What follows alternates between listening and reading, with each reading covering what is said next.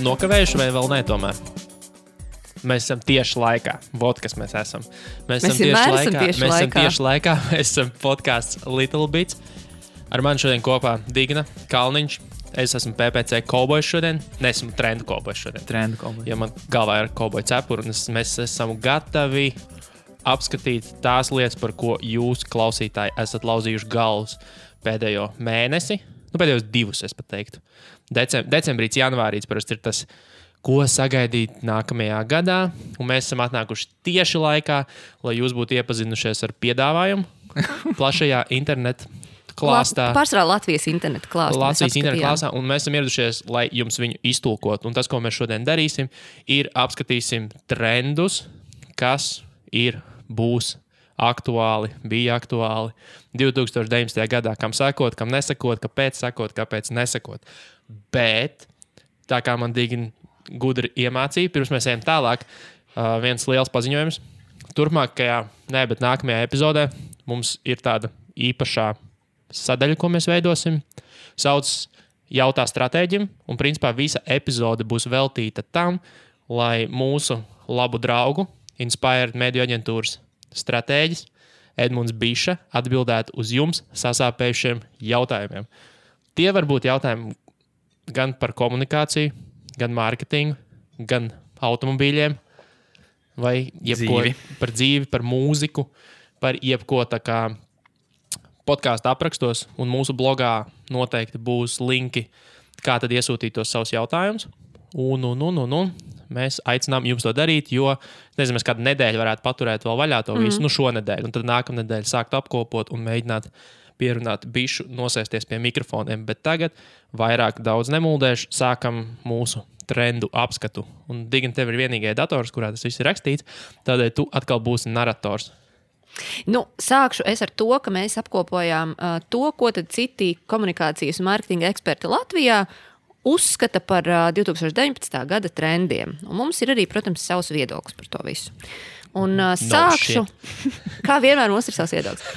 Un sākšu es ar vienu vārdu influenceri, kas, man liekas, varētu iekļūt gada nevārdu topā, kurš šī gada tiek veidots. Nebija jau pagājuši gadu? Nezinu, jānoskaidro. Ietekmeņi. Mēs viņus par ietekmeņiem, vai kā mēs viņus saucam? Jā, bet tā tad tiek pausts uzskats, ka influencer mārketings būtu jāiekļauj uzņēmuma mārketinga stratēģijā. Kungi, ko tad jūs par šo sakat? Es teikšu atkal, kā Rainis teica, no shit, bet pirmkārt, es piekrītu, ka tas tā varētu būt. Tas varētu būt aktuāli. Tas ir aktuāli. Diemžēl tas jau ir aktuāli kopš 2016. gada, kā minimums. Šis jau tiek celts kā nākamais līmenis. Un es domāju, ka tad drīzāk ir runa par skēlu, nevis kā pasākumu kā tādu. Manuprāt. Es gan teiktu, ka jāskatās ir tālāk pagātnē par 2016. gadu, jo influenceri ir bijuši galu galā arī slaveni aktieri, mūziķi un viss kaut kas cits, kas ir promotējuši kaut kādus konkrētus produktus. Un to jau, principā, arī varētu saukt par savu veidu influenceru mārketingu. Bet man liekas, ka tā aktualitāte, kas ir šobrīd, drīzāk būtu nevis viedokļu līderu mārketings kā tāds, bet mikroinfluenceri. Yes. Es tieši gaidīju, kad kāds to pieminēs. Ko tu gaidīji? Tad sagaidīji. Ko tu sagaidīji? Man tieši liekas, ka tā problēma, ka mēs runājam Latvijā par influenceriem visu laiku, un nav īsti definēts, kas Latvijā ir influenceris. Ja mēs iedomājamies, kā influencer mārketings, tur man, Selena Gomez ieliks kaut kādu manu produktu savā Instagram feedā, bet tā reāli Latvijā. Nav Selena Gomeza? Nav Selena Gomez, un arī tie mikroinfluenceri, viņi tomēr ir tik, cik viņi ir, jo Instagram lietotāju skaits gan jau, ka nav baigi audzis kopš. Krīstā. Es domāju, tā kā kopējais reach nav abnormāli milzīgs. Latvijā, tu domā? Latvijā tas procents ir īstenībā diezgan augsts, aptuveni 30% no visiem aktīviem internetu lietotājiem lieto Instagramu. Un, ja mēs skatītos ekonomiski aktīvo iedzīvotāju grupu, tad tur tas procents ir vēl lielāks. Tā kā Instagrams nav vairs gluži tāds margināls Snapchats Latvijas. Es nedomāju, ka viņš būs Snapchats, bet viņam tā kā vēl joprojām, manuprāt, Un arī jautājums, cik no tiem cilvēkiem tā kā seko tikai saviem draugiem un klases biedriem.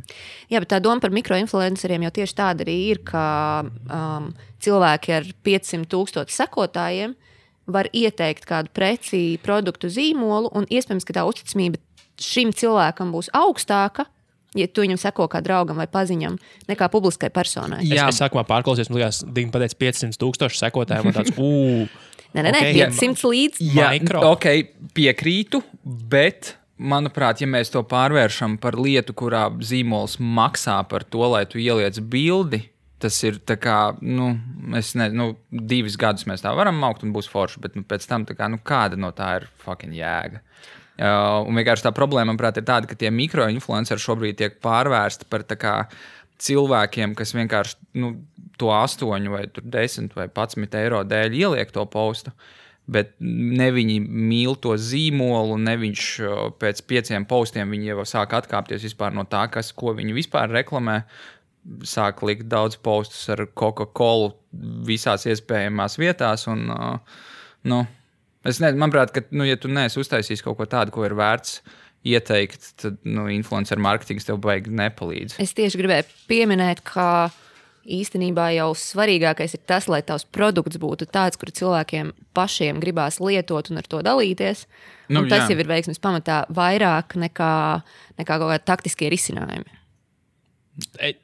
Es, protams, es vienmēr esmu bijis proponents tam, ka uztaisiet normālu produktu un jums nevajadzēs pirkt lietas. Vajadzēs, bet ne šajā gadījumā. Un influenceri būs svarīgi, bet nevis tādā kategorijā, ka par katru cenu mums ir jānopērk influenceris, un tikai tad mūsu mārketinga kampaņas, reklāmas kampaņas, komunikācija kļūs par redzamu lietu, bet domājiet no prizmas, ka domājiet tā, lai influenceri gribētu jūsu produktiem eksponēties, un lai tas būtu šiks eksponēties. Un palielam jau, ko nozīmē mikroinfluenceris? Man ar vien vairāk tas sāk likties tāda vienkārši glorificēts apzīmējums word of mouth. Nē, word of mouth.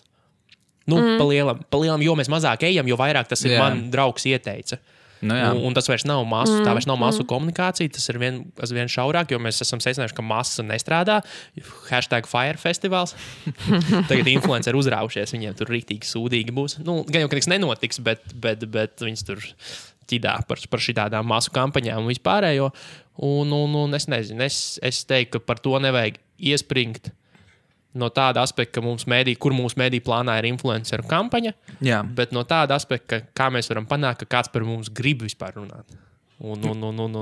Vai vienkārši padalīties ar savu pozitīvo pieredzi, jo man bija ar manu privāto biznesu pat pieredze, ka viena no Latvijas lielajām influencerēm, nesaukšu kura, bija vienkārši padalījusies. Viņa nebija mikro. Nē, viņa bija makro. Viņa ir tajā slavenajā Golin topā pie makroinfluenceriem, un viņa bez prasīšanas, bez jebkādas vispār sasaistes ar mani vai kādu citu, kas būtu atbildīgs par mārketingu, bija vienkārši pati nošērojusi savu pieredzi savos Instastorijos. Viss. Tāpēc, ka viņai patika. Cool story, bro. Zini, kas vēl ir, man liekas, ka labs, ko es gribētu droši vien ieteikt zīmoliem, ka, ja jums gribās tos influencerus un gribās to nopirkt, lai visi mūs redz, visur pušojiet ārā, man liekas, to modeli, kas ir maksāt par postiem.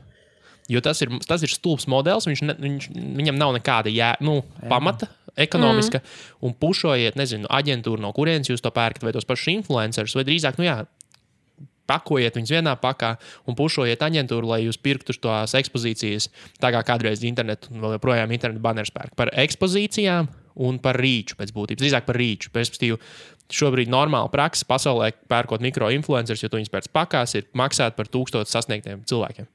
Un tad, protams, tas cenu līmenis dažādiem influenceriem var mainīties, bet tu plus mīnus zini, ko tu pērc. Jo citādāk tu nevari saprast, kāpēc es pie viena influencera maksāju 500 eiro par postu, pie citas maksāju 100 eiro par postu.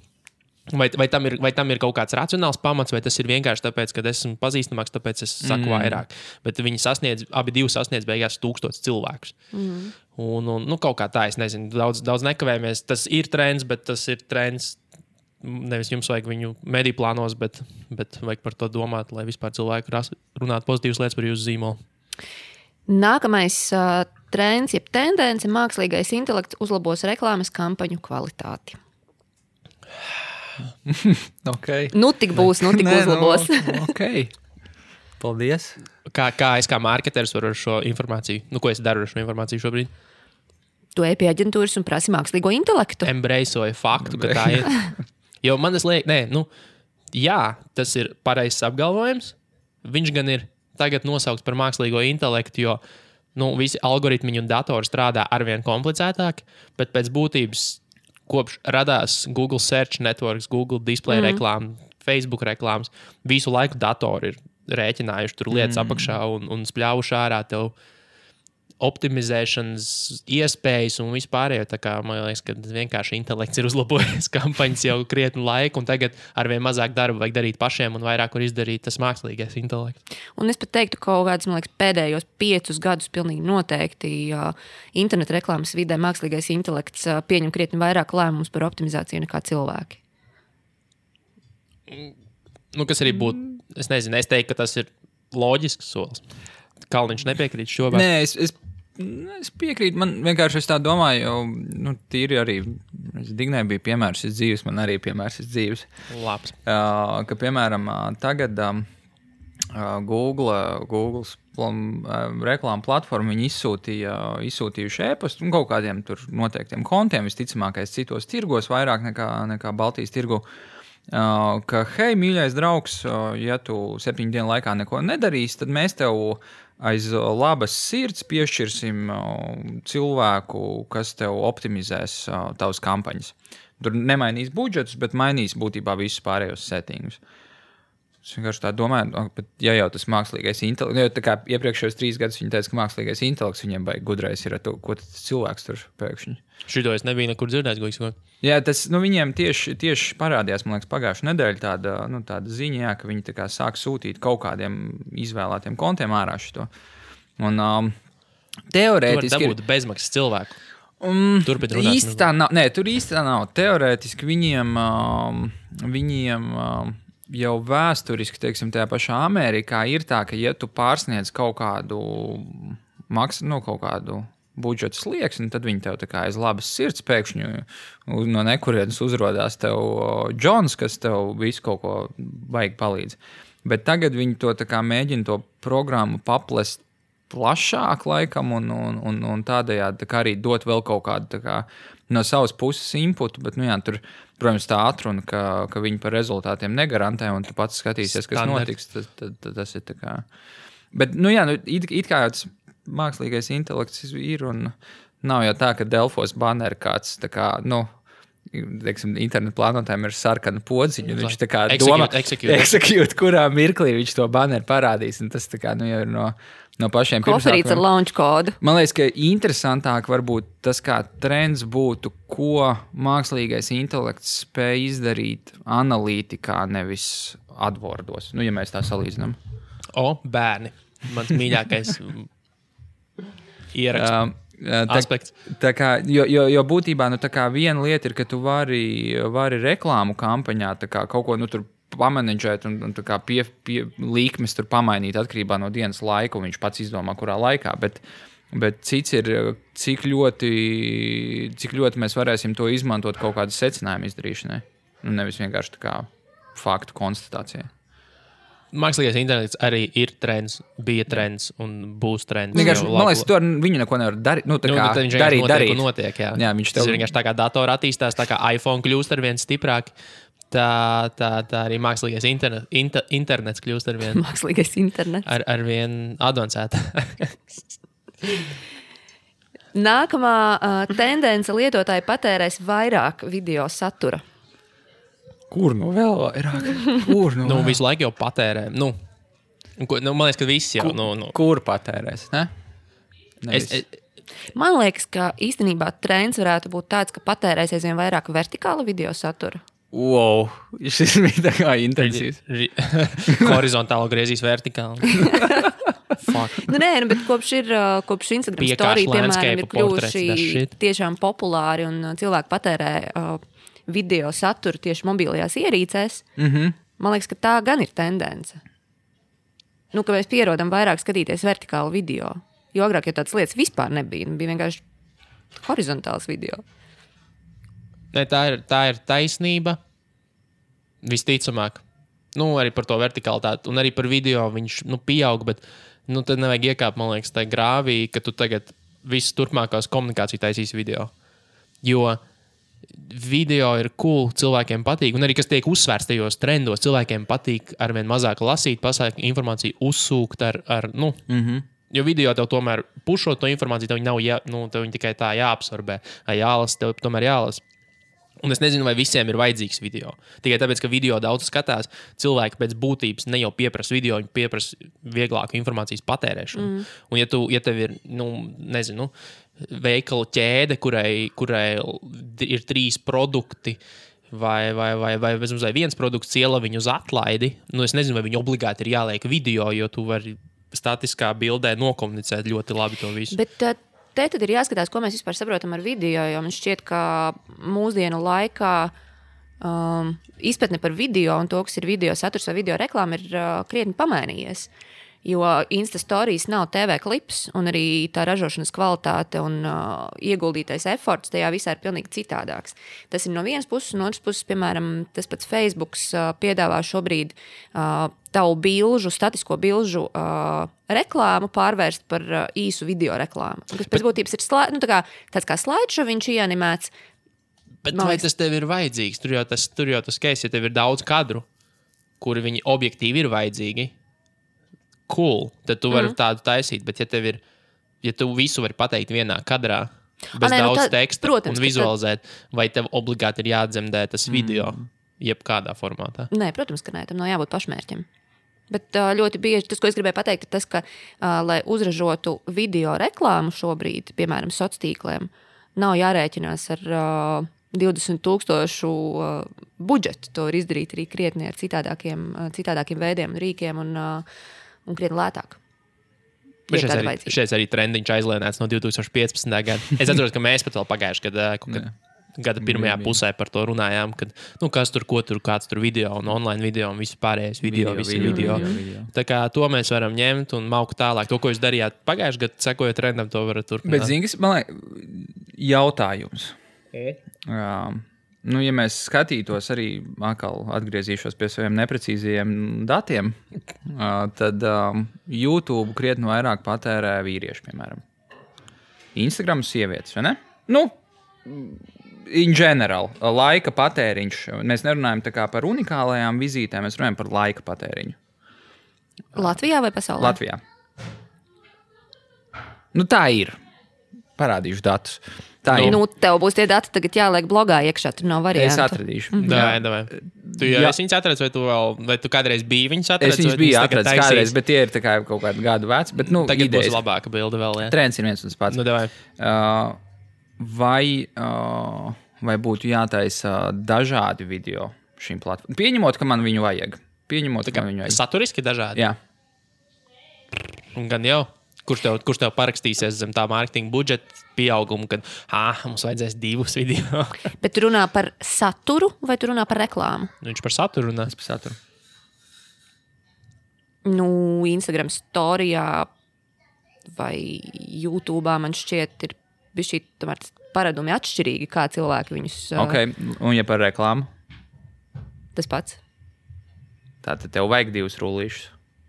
Arī reklāmē. Bet 2 formāti un 2 saturiski dažādas nav. Es domāju tieši saturiski. Tā kā pilnīgi citādāk. Viens ir zils, otrs rozā. Ja mēs ieejam pilnīgos stereotipos. Kāpēc jūs uz mani skatāties? Kurš jāliek zilais vai rozā? Jā, tu jau storijas lieto. Ja tu pārdod mašīnas lietas zili, ja tu pārdod zeķubikas lietas rozā. Nekādas stereotipizācijas. Komunikācijas 101. Labi. Es domāju, vienkārši, ka nebūs tā, ka mēs pēc 2 gadiem runāsim. Jo šobrīd tas ir bišķi smieklīgi, bet pēc 2 gadiem mēs runāsim par trendu, ka katrai platformai vajag citu video.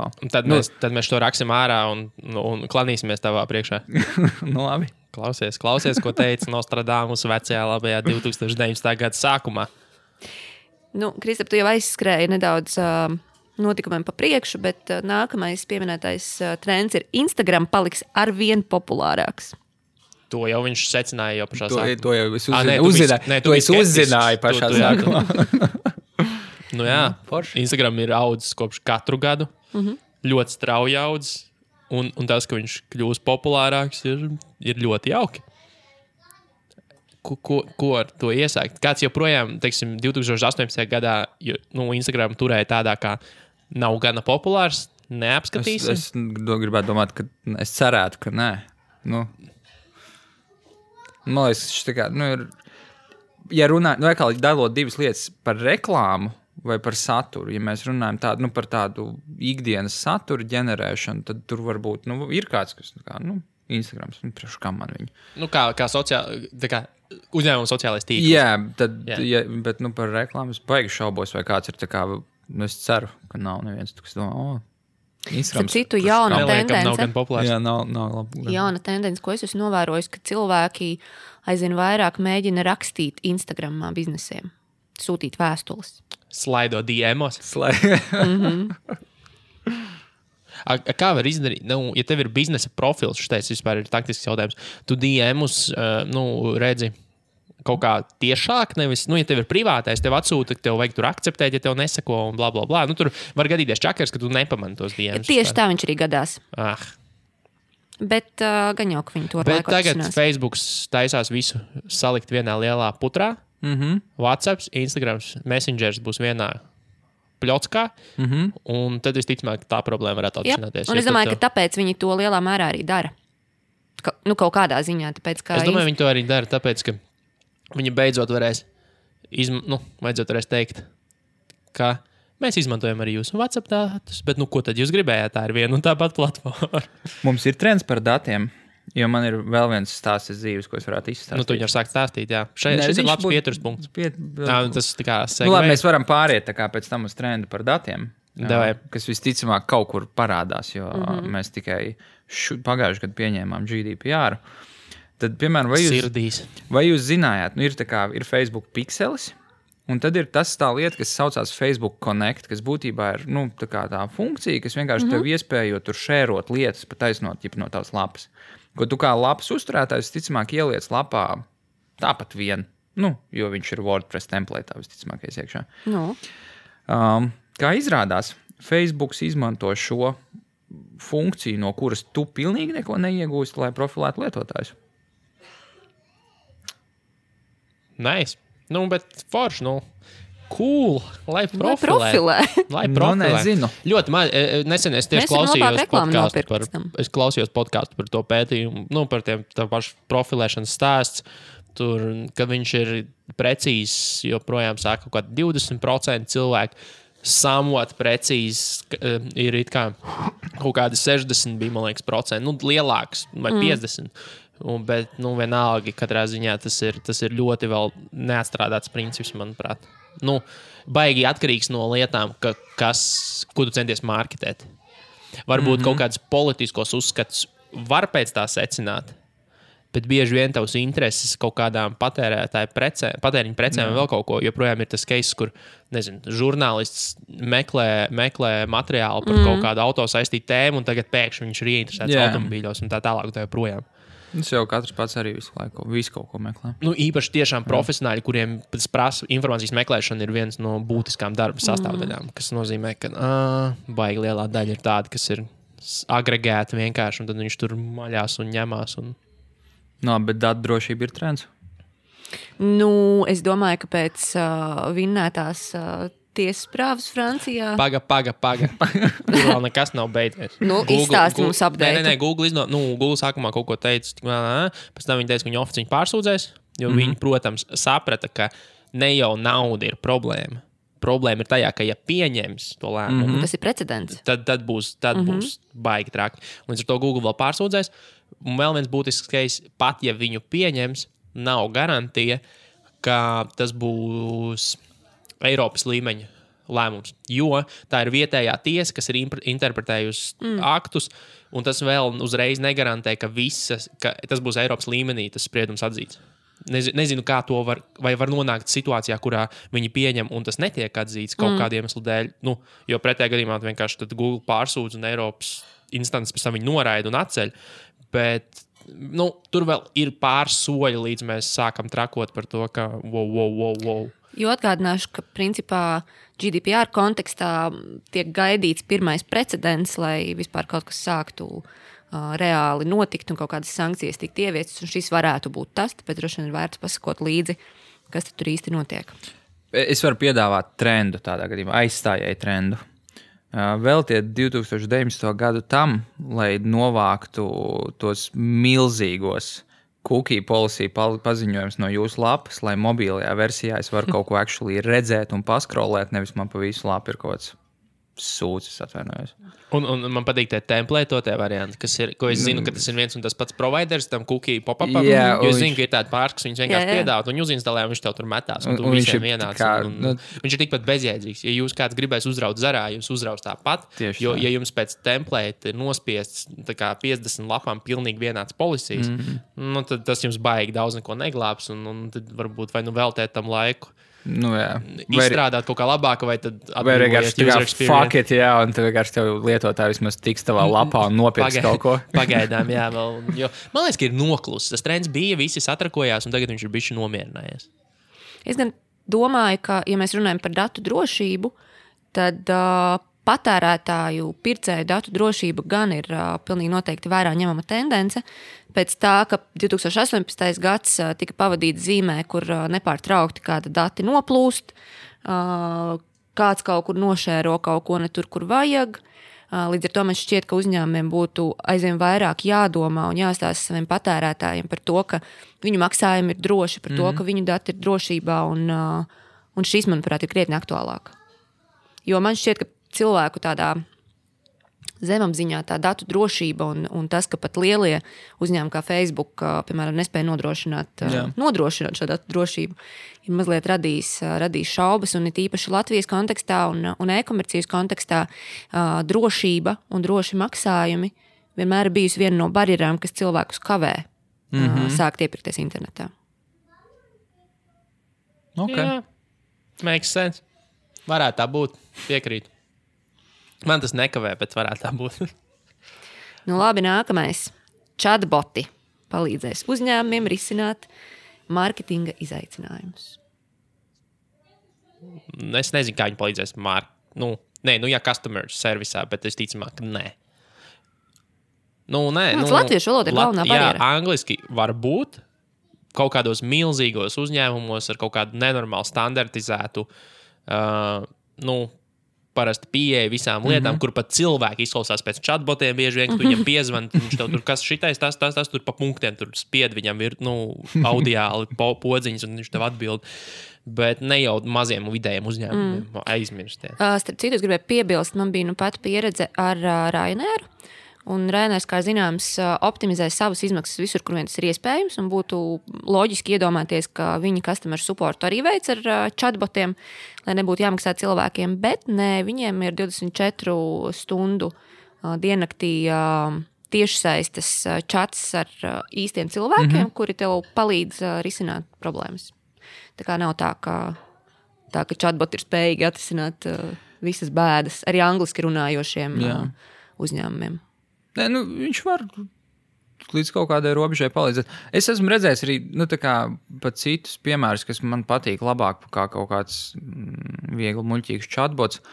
Teiksim, ja nemaldos, Basecamps vai kaut kāds līdzīgs servis viņiem bija tajā mirklī, kad tu meklē tur FAQ kaut kādu informāciju, tu iespējams viņu vai no slinkumu vai kāpēc neesi atradis, un tu aiziet tā kā kontaktās formā, un sāc aizpildu tur savu vārdu, e-pastu ierakstu un sāc rakstīt to tekstu. Viņš tev tā ļoti neuzbāzīgi, bet īstenībā ļoti vizuāli patīkami piedāvā, vai šitā nav tava problēma. Un tajā mirklī man tieši tā situācija bija, ka es skatos, jā, tiešām šitas ir tieši tas, ko man vajadzēja. Ka viņš tas ķipa chatbots, bet viņš nav īsti chatbots, viņš vienkārši tev piedāvā to risinājumu tādā, ērtā un vienkārši saprotamā veidā. Tas ir tas mākslīgais internets. Tas ir tas mākslīgais internets. Jā, bet viņš ir arī tas ir chatbots palielam. Chatbots jau darbojas tāpat. Vienkārši tev ir tāds, interfejs, viņš cits. Jā, viņš nāk caur to vienu muti. Un varbūt tas kaut kādā mērā rada arī tādu, labāku sajūtu, jo tev tā kā nevis uzreiz atbild tipa robots, bet tu tā kā domā, ka tu jau sāksi runāt ar kādu īstu, bet viņš tā kā pats piedāvā, tev laicīgi. Jo no otras puses, es nezinu, man kaut kā neveiksmīgi gadījies ir kaut ko Facebookā piespiest, un tagad man reizi ik pa kaut kādai nedēļai vai bišķi biežāk raksta kaut kāds uzņēmums, bet viņš tā kā raksta no sērijas tur, hei, vai tev ir tāda un tāda problēma, un tad tā kā tur tās divas atbildes ir, un tās atbildes par vēl piedām stulbas ir, un viņi man visu laiku, un es nezinu, kā no tā vaļā tikt. Es neesmu arī iedziļinājis, bet tas ir... Tā nav reklāma? Viņa nav īsti kā reklāma, jo viņi to sarunu mēģina uzturēt, tas temats tā kā, iet tā kā kaut kādā mērā, cauri bišķiņ. Bet tu jau Facebookā pērkot Messenger reklāmu vari varbūt, viņu tā okay, sabūvēt. Tas ir tās. Katrā ziņā, man besīgi, ka tā kā, tomēr cilvēku arī gribās kādreiz. Novērojums no malas, skatoties basketbola spēles, es esmu pamanījis starplaikos ASV, ka es aizmirstu, tas bija apdrošinātājs, vai kaut kas tam līdzīgs. Viens ļoti daudz reklāmas rullīšu laiž un kā unique selling pointu pārdot tieši cilvēku otrā pusē. Tik ir nākamā revolūcija. Mums ir automatizācija, bet mums arī ir cilvēks. Un tad viņi nolaiž ar cilvēku krēslā, nolaiž no griestiem un bez būtības. Ja tas notiek, tad man liekas, ka tā robotizācija tagad ir panākusi pretējo efektu, kad mēs izgājām to pirmo vilni, chatbots, cilvēkiem visiem noriebās, un tagad mēs varam pārdot cilvēkus atkal, tikai tāpēc, ka izbesīja ar chatbotiem. Varbūt vecmodīgs esmu, bet, tā kā, ja chatbots ir nosaukts tā kā par Siri, manuprāt, tas ir fine. Ja chatbots ir nosaukts par Jāni, viņam ir iedot teorētiski cilvēka seju, un man liekas, ka es sarunājos ar cilvēku, un beigās izrādās, ka tas ir pilnīgi stulbs robots, tad es reāli sliktāk jutīšos par to zīmolu nekā tad, ja es zināšu, ka tas ir tā kā robots. Fine, visu nevar gribēt. Un tad tur kāds pamuļķis Jānis ir, kas cerams ir robots.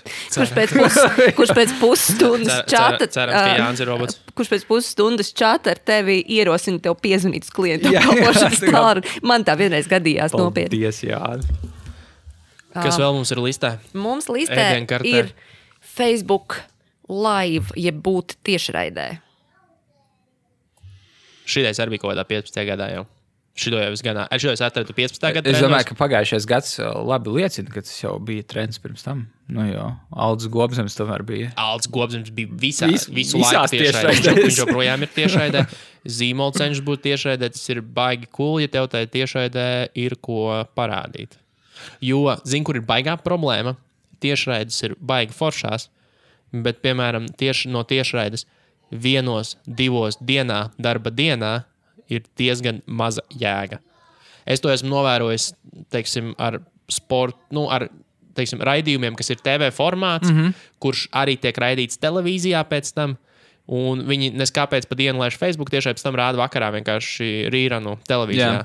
Skaidrs, ka tie Facebook cipari ir smieklīgi. Viņi ir absolūti smieklīgi, tie ir 50 cilvēki, kas to skatās, un tas ir reāli. Ja tavs efforts ir noproducēt raidījumu, kas principā ir televīzijas formāts un palaist tiešraidē, tikai vienīgi palaist internetu tiešraidē, tad tu vari necensties to darīt, jo ieraksti palaidi kaut kad vakarā, kad visi ir gatavi to skatīties un viss. Jo no tiešraides nav pilnīgi kāds jēgas, ja tev nav nekā, ja tu neesi Aldis Gobzems vai... Tieši tā, ja tu neesi Aldis Gobzems, vai arī, ja tu nevēlies stāstīt par kaut kādu lielu masu pasākumu vai vienkārši pasākumu, kurā ir vajadzīgs klātbūtnes efekts. Un tad tās tiešraides makes sense. Jā, protams. Starp citu, nesen saņēmu no Facebook newsletteru par viņu savukārt plāniem un jaunumiem, un viņi uzsvēra tieši savas video platformas Facebook Watch attīstību.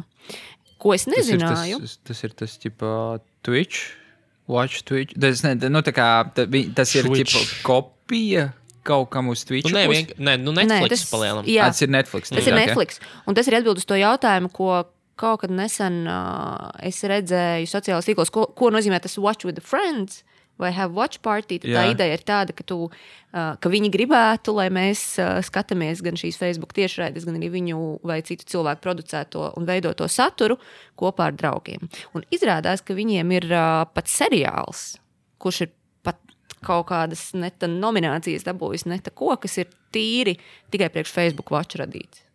Izklausās pēc Razzie Awards. Es domāju, ka tas kontents noteikti ir pilnīgs trash lielākoties. Bet mēs esam taisījuši skatīšanās ballītes Latvijas influenceriem. YouTube'ā gan nevis Facebookā. Tā kā Latvijas influenceri varbūt par to var padomāt. Jā. Darīt lietas Facebook Watchā. Jā, bet viņi jau grib, lai tu skaties tā kā atsevišķi. Nu, ķipa kopā, bet atsevišķi. Bet varbūt Facebook Watchā tu tieši vari beidzot to nomērīt. Tas ir tas, par ko mēs runājam. Mēs skatījāmies 6 cilvēki pie viena datora, ieskaitās viens skatījums. Facebook Watch partijā tu redzēsi visus profilus, kas ir pievienojušies. Okay. Es domāju, ka īstenībā varbūt tā ir arī viņa doma par to, kā monetizēt šo saturu labāk un veiksmīgāk YouTube. Jā, jo tu sainojies nosacītam, tā skatīšanās ballītei, un tad tu vari visu kopā skatīties. Ka jūs visi 6 esat bijuši nevis tikai viena ierīce. Tā kā tā. Vēl ir vizuālā meklēšana, visual search. Es gan lasīju par to vizuālās meklēšanas pamatu, kas tur ir jādara. Jo, ja man pasaka vizuālā meklēšana, jā, atbildi ir jā. Bet tas, kas tur ir jādara, tur ir metadatori. Respektīvi, nosaukumi, apraksti, visi bildējumi, ka tu viņus saglabā, lai nav nevis tur 0,0 image, tur apakšsvītrā image, bet rakstītās lietas, kas tur iekšā ir. Tas ir no interneta pirmsākuma. Kas ir, man liekas, interneta pirmsākuma. Tas ir tehnoloģiskais, vispār pamats darīt lietas. Un tas ir kopš, nezinu, kad internets sākās 90. gados? Katrā ziņā šis trends ir tikpat labi varētu pateikt, SEO ir svarīgs.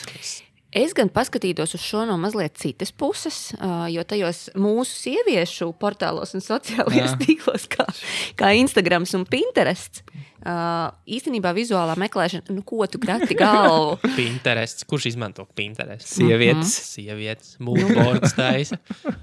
Bet tā ir īstenībā lieta, un tas, protams, ka tas nav trends, bet tas ir pēdējos gados aktuāli, ka tu meklē nevis Googlā kaut kādas lietas, bet tu meklē vai pēc hashtaga Instagramā vai pēc atslēgvārdiem Pinterestā.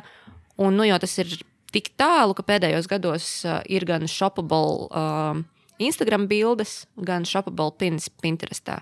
Tā kā tas galīgi nav nekāds jaunums, bet bilžu meklēšana tas jau nav tas. Bet tas vienalga ir tas pats SEO stāsts, jo ierakstot arī to atslēgas vārdu, tajā bilžu saita meklēšanā, tev ir jāvar tam saitam atrast to bildi. Jā. Un ja viņa nevienā aprakstā tas nav, un viņa pati nesaucas tā, piemēram, kaķis, un kaķis tā bilde nesaucas, un ja citu aprakstu nav, tad arī tas Pinterest viņu neatradīs.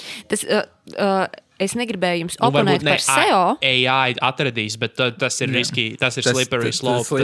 Tas ir pārāk daudz pārbaudīts. Es negribēju jums oponēt par SEO, bet es gribēju lūgt paskatīties uz SEO mazliet plašākā kontekstā. Ok, respektīvi mēs nevis runājam par 90. gadu trendu, bet stereotipiski mūģi, ja? Bet es runāju vienkārši par tagad jau 2010. trendu. Ka tā kā SEO vairs nav tikai tavu mājaslapu un on-sites, bet ir arī tur biznesa profils, ir visi tavu saistītie sociālai profili un tam līdzīgi. Jā. Ok. Cool. Dariet tā. Meklējiet bildes, lieciet bildes, visu cool. Bet tikai nosauciet viņus, nevis img, apakšvītri 0054, DCIMG, apakšvītri 0052. Tad paturpinot dažādas meklēšanas, balss meklēšana arī būšot trends. Kopš Siri radījuma. Es ar balsu visu kaut ko, es Siri tagad lietoju īstenībā pēdējā laikā, lai atvērtu barjeru. Bet tu viņu angliski vai latviski? Angliski, protams, ar latviski viņu vēl nesprot. Nerubīja? Nope. Es esmu uzlicis austrāļu akcentu, do. Put the burger on the bobby. Šis ir labāks īstenībā. Šis ir labāks, jo es ja godīgi neesmu dzirdējis par tādiem, tā kā angļu valoda, bet arī, te ir tas stāsts par to, ka, kad tu rakstīto un mutvārdu valodu tomēr izmanto pišķi atšķirīgi. Un man liekas, ka tas gan ir interesanti un būtiski, kā tu to pašu, tas būtībā tas pats SEO ir, bet kā viņu varēs adaptēt, sanāk 2 veidu meklējumiem. Viens, kas ir tā kā rakstītais, un otrs ir tas mutvārds. Es neesmu vienkārši redzējis, ka kāds par to būtu vispār baigi tā kā iestājies un stāstījis, tagad tev arī lapā vajadzēs to. Bet tas jau kamēr tehnoloģija neattīstās. Jā, ir jāsaka, tas jau tehnoloģija neko nesaprot. Nav vēl attīstīts. Un tad vienkārši tur burto skaldi riktīgi. Jā, ja primāri tev bizness ir tikai lokāls un mājaslapa ir latviešu un krievu valodā, gan jau, ka tas vēl kādu brīdi nebūs tik aktuāli. Bet tas ir interesants punkts. Jā, es gan tieši pretēji teiktu, manuprāt, ka Latvijā tieši lokālie biznesi, tipa kafejnīcas pat būtu tie, kuriem vajadzētu to pirmo adaptēt, jo tev jau pēc tā paša Siri vai Google Home lietošanas paradumiem, tad tu tātad prasi kāds ārā laiks, lai uzliek Spotifyā dziesmu, lai ieslēdz Netflixā filmu, un tā kā vai tas ir vaļā, vai tas ir ciet, vai es varu aiziet tur, vai es varu aiziet tur. Nevis tā kā, kur var nopirkt skaidrus aplākšņus. Tas tā nebūs lieta, ko tu prasīsi tā ierīcēm, vismaz tas paradums vēl tāds nav. Jā, bet ļoti labs punkts par kafejnīcām vai restorāniem, bet varbūt tas neatiecās tik daudz uz visām lokācijām vai uz internetu veikaliem protams, vai kaut ko tādu. Zini, kā vajag optimizēt sejo, lai tavu biznesa vienalga kafejnīcas, vienalga vārdu var izrunāt ar angļu izloksni. Jo, piemēram, nesen Siri liku piezvanīja Dāvim, un es, protams, ka es teicu nevis Dāvis, bet es teicu Deivis. Okay. Tā kā tev ir jābūt kaut kāda, tavam veido savu uzņēmumu nosaukumu lai tu viņu var kaut kā iespinot angļu valodā un tad paprasīt, ja tad viņi sapratīs. Okay. Jo, piemēram, es gribētu piezinīt tētim, visticamāk kaut kādu tītīs varētu. Es varētu pamēģināt īstenībā tagad tiešajā. Hey Siri, call tītīs. Oi, no. Justin Timberlakeam piezinīt. Nope, not gonna happen. Ja tu būtu teicis normāli tētis? 100 punktu nesaprast. Tā pagaidām man jādomā, es par nemāku ieslēgt viņu atpakaļ vairāk. Hey Siri, call tētis. Which one?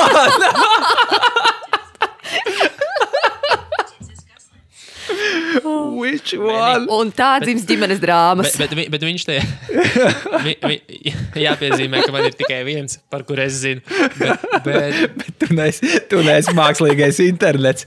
bet jāatzīst, ka viņš to vārdu, viņš sākumā tur rāda, viņš tā kā rotē visādus vārdus. Es pateicu to tētis, un viņš rādīja dēdu arī sākumā, bet tam viņš aizrāva Rosvalā kaut kāds vienkārši uzvārds, kas izklausās pēc tā. Vienmēr sakot, ja tu vari uztaisīt zīmolu, ko var izrunāt angliski, vai viņš ir angliski vai latviski, viņu var kaut kā tā viegli pateikt, tad Siri var saprast varbūt kaut ko. Un atkal, vecais stāsts par to, kur mēs dzīvojam, un vai tava auditorija lieto to lietu, kur kāds runā ar valodu. Jo, ja tu eksportē, tad tad gan jau sāk jādomā. Pie tam ir īstenībā man ļoti iepatikās tā doma par tiem restorāniem, bāriem, un tur varētu iet droši vien tālāk arī par dažādiem citiem turisma objektiem. Jā. Jo tur gan meklēšana, visticamāk, primāri notiks angļu valodā. Jā, ja tas ir turists un viņš vēlās Siri pajautāt, kur viņš te varētu paēst vai kaut ko izdarīt. Un tur gan tas izklausās diezgan loģiski. Es domāju, būtu arī vērts iekļaut, ja tavs ir, nezinu, pizza joint vai tur itāļu restorāns vai tur sushi place būtu baigi vērts ar droši vien to. Kaut kur SEO iekļaut, jo bieži vien tu tā arī pajautā, where's the nearest sushi place. Vai Asian kaut kas. Jā, tu zini, ka ir kaut kādas vismaz 3, bet viņš tev vienu tikai izmet, jo for some reason viņš nevar atrast. Tad vēl mums būs šot trends paplašinātās realitātes reklāmas, jeb kā angliski saka augmented reality ads. Been there, done that. Kurā aptuveni gadā? Nezinu, 16. 17. arī šis jau figurēja. Neviens to normāli nav ieviesis. Viss, kas ir bijis, tas ir dārgs, vienkārši, dārga lieta, ko tu izdari, uztaisi, viss papriecājas, pasit plauksts. Nē, komunikācijā tas nebūs vēl ilgi. Aizmirstiet. Ne 19. gadā. Man neviens nepārnācās par pretējo. Manuprāt, augmentētā realitāte vislabāk ir muzejos. Ja tur tas ir tā kā vietā, viņš tev dod kaut ko papildus, tev ir tā kā arī interesanti izmantot, tu vari ilgāk tur kaut ko darboties, bet ne jau tāpēc es iešu. Tas tā kā, es nezinu, kaut kādā mērā jau QR kodi. Darbības princips ir līdzīgs. Tu paņem telefonu, tev vajag kaut ko, lai kaut ko nofočētu, visticamākais. Ļoti iespējams, tur pagaidām vajag kaut kādu vēl īpašu, kaut kādu softu apu. Bez aplikācijas to nevar izdarīt. Jā, HTML kaut kādu specifisku lapu atvērt vai ko, un tikai tad tu to redzi. Mēs zinām, kur QR kodi ir šobrīd. Latvijā. Jo tur ir tas paradoks ar QR kodiem. Man likās arī, ka viņi ir joks visā pasaulē, bet patiesībā tā nav. Pirmkārt, lielajos tirgos, kur viņus iemācījās izmantot cilvēkiem jēdzīgā formātā, kā piemēram Lielbritānijā. Pirms pāris gadiem tie bija diezgan aktuāli, kad tu, piemēram, ieeji lielveikalā un tu noskanējot QR kodu var arī uzzināt vai kaut ko vairāk par preci vai dabūt akcijas piedāvājumu vai ko citu. Un vēl QR kodi ir visnotaļ populāri valstīs, kur ir hieroglifi vai citas sarežģīta rakstība. Okay. Tur ar QR kodiem var izdarīt visādas lietas, kā apmainīties ar kontaktu informāciju un tā tālāk. Arī tas, ka tagad viņi ir automātiskā funkcija telefona kamerā. Un arī tas. Kādreiz tas tā nebija. No manas puses sarakstīns ar Latvijas interneta trendiem ir apsīcis. Bet, lietojam uzmanīgi, lietojam smadzenes pirms trendiem. Tieši tā. Pastāstiet, varbūt, kādi jums ir ieteikumi apņemšanās 2019. gadam? Man ir viens ļoti labs ieteikums, kas ir saistīts ar dažādām lietām, ko es pēdējā laikā esmu piedzīvojis. Trendi ir forši, bet centieties vienkārši iemācīties, ko tie trendi nozīmē pirmkārt, un vispār mācieties. Šis ir tāds vēstījums marketeriem, vispār jebkuram, kurš strādā kaut kāda veida komunikācijas mārketinga, digitālā mārketinga nozarē. Vienkārši tavam trendam vajadzētu būt mācīties katru dienu kaut ko jaunu, iemācīties un apgūt. Un zināt un saprast, lai tu vari aiziet un pateikt, ka nevis AI ir trends, bet kāpēc viņš varētu būt trends, kur tas palīdz, kā tas strādā, kādos reklāmas kanālos tas strādā. Un tas nav tik grūti. Iemācieties Google search, kā strādā, iemācieties, kā Facebook reklāmas strādā. Tas nav tik grūti, bet tas ir nenormāli liederīgi aiztaupījis visiem iesaistītiem daudz laika. Un var tagad ļoti labi visu to apgūt, sēžot pie datora, ko mēs tāpat katru dienu darām. Nav jāiet skolā. Man savukārt ir viens nedaudz aizgūts trends vai ideja, ko es izlasīju Forbes, par to, ka mārketinga piltuve mainās un cilvēki, tas ir patērētāji, ir izbesījušies par to, ka zīmoli viņus uztver tikai kā makus, un pamata pēc tam, kad viņi pirkumu ir veikuši. Un tas lielā mērā sasaucas arī ar to, ko mēs esam runājuši iepriekšējās reizēs, gan par klientu servisu, gan par attiecību veidošanu ar klientiem, gan arī par to, ko mēs šodien runājam par robotiem versus īstu cilvēku. Pētījumi rāda, ka cilvēki to sagaida. Un viņi sagaida aizvien personiskāku un viens pret vienu komunikāciju. Un vēl ir vecā labā patiesība par to, kas, man liekas, būtu katram uzņēmumam pirms jauninājuma ieviešanas jāizvērtē. Vai ir vērts spiest uz jomām, kurās tu esi ļoti vājš varbūt, bet varbūt ir vērts attīstīt tās, kurās tu varbūt neesi, tu esi gana spēcīgs, vai tu esi vidēji spēcīgs, bet vari kļūt daudz spēcīgāks, un no tā varbūt būs daudz lielāka jēga nekā robotizēt un salikt visiem VR brilles uz acīm un skraidīt apkārt. Jo tāpēc, ka jums vēl nebija līdz šim mākslīgais intelekts un VR uzņēmumā, un tāpēc viņu vajag sataisīt, varbūt tomēr ir kaut kādas lietas, kas ir spēcīgas, bet var kļūt vēl labākas.